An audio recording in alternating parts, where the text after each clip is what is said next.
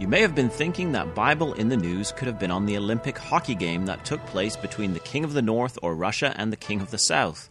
However, this week we are going to consider events in Jordan and their relation to Bible prophecy. Welcome to Bible in the News. This is David Billington with you.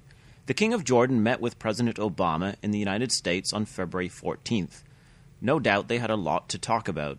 The second round of Syrian peace talks has ended with no progress. After their meeting, Obama threatened to apply more pressure on the Assad regime.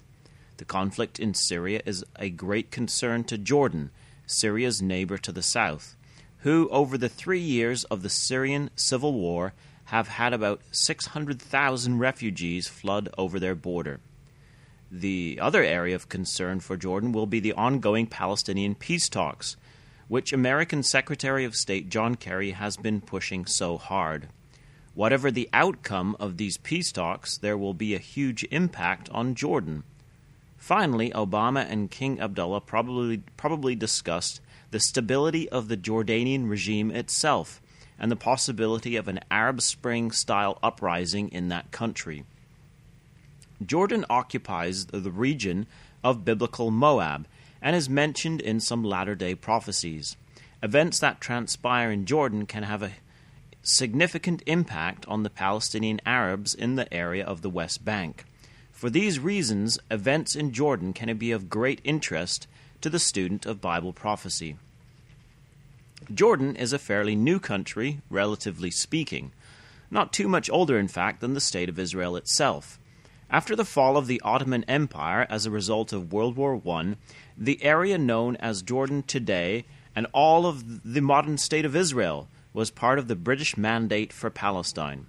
Transjordan was created by the British in 1922 by dividing the area of the British Mandate into two, with the larger portion as Transjordan.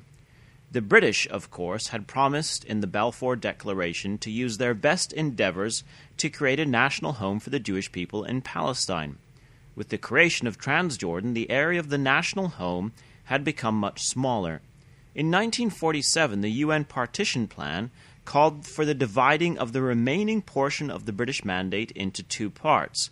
Half would be part of the Arab state, and half would be the Jewish state. The Arabs rejected the plan. Israel declared statehood in 1948, and the War of Independence broke out. The invading Arab armies lost the war, and Israel ended up being larger than the UN plan had determined. Jordan served as a base for guerrilla attacks into Israel during the 50s and 60s.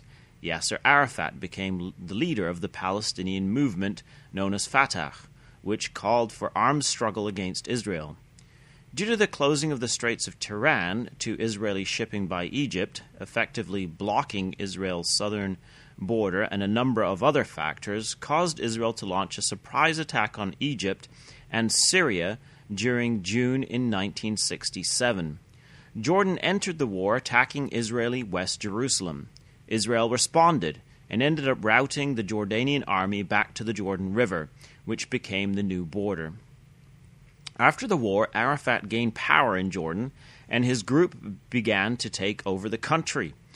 Jordan is a majority Palestinian Arab, ruled by the Hashemite monarchy. A civil war, which became known as Black September, resulting in Arafat and his gang fleeing into Syria from Jordan and from there into Lebanon, where he set up camp and continued his activities, which led to the Lebanon War with Israel. Jordan signed a peace treaty with Israel in 1993, relinquishing its claim over the territory west of the Jordan River, while also losing the responsibility for the Palestinian refugees in that area. No doubt that Jordan would also be happy to lose some of its Palestinian population to a new Palestinian state, which may help strengthen the monarchy.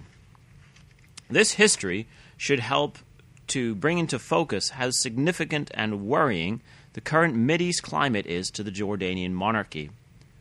From the preceding historical review, we can see that the West Bank Palestinian Arabs are historically and culturally aligned with Jordan.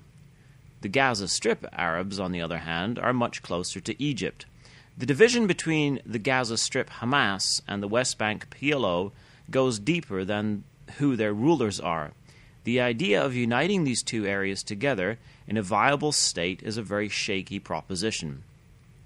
Something like the following 4 points would be on the agenda for the meeting between Obama and King Abdullah.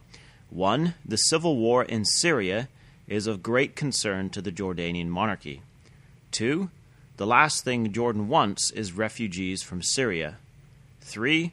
There is a real and significant threat of an Arab Spring-style uprising in Jordan. 4. Jordan has a stake in the future of the Palestinian Arab refugees, as there is a majority Palestinian population in Jordan. Jordan is in a rather dire situation.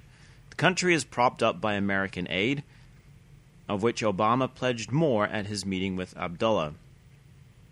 As we have seen, Jordan is in many ways a ticking time bomb and could quite likely face some kind of an uprising similar to the other Arab countries have. From a prophetical perspective, events in Jordan can be very significant. One of the elements which we watch for, although not a prerequisite for the return of Christ, is a situation of peace in Israel, as described in Ezekiel 38. Speaking to the invader from the north, the prophet says, "After many days thou shalt be visited. In the latter years thou shalt come into the land that is brought back from the sword, and is gathered out of many people, against the mountains of Israel, which have been always waste. But it is brought forth out of the nations, and they shall dwell safely, all of them. And thou shalt say, I will go up to the land of unwalled villages.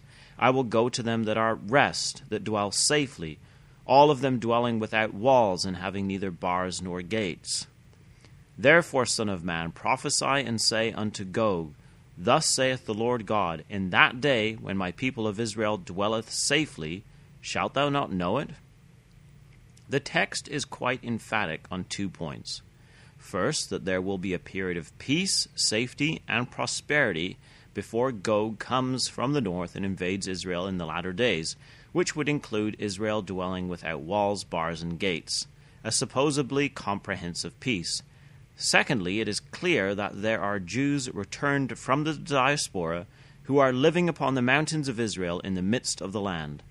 As we look at the situation today, however, this comes about, the nation of Jordan will be involved one way or another. Therefore, events in Jordan are significant, in particular the fate of the Palestinian refugees.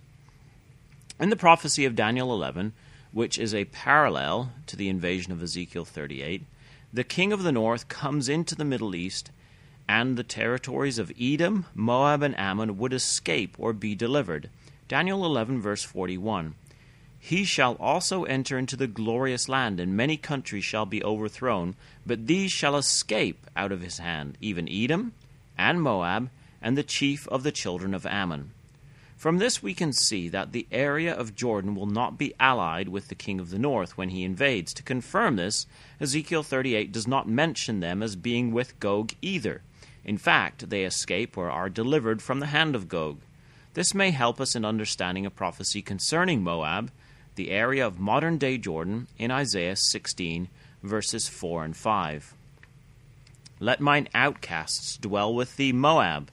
Be thou a covert to them from the face of the spoiler, for the extortioner is at an end. The spoiler ceaseth, the oppressors are consumed out of the land.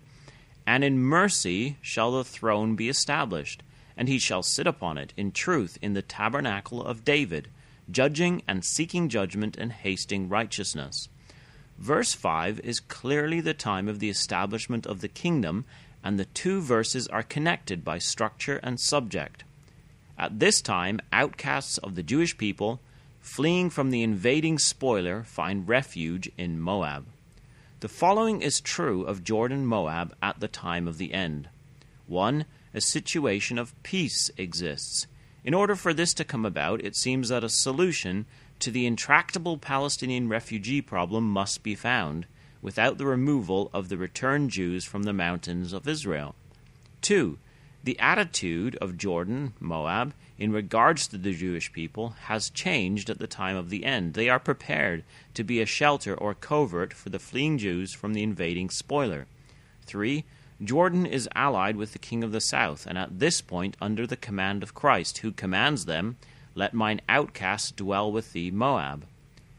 It may seem impossible to imagine this situation today, but it will come to pass. In the meantime, as we watch and wait, may our faith be strengthened as we see these things begin to come to pass. Luke 21, verse 28, And when these things begin to come to pass, then look up and lift up your heads, for your redemption draweth nigh. Return next week, God willing, to www.bibleinthenews.com. Thanks for listening.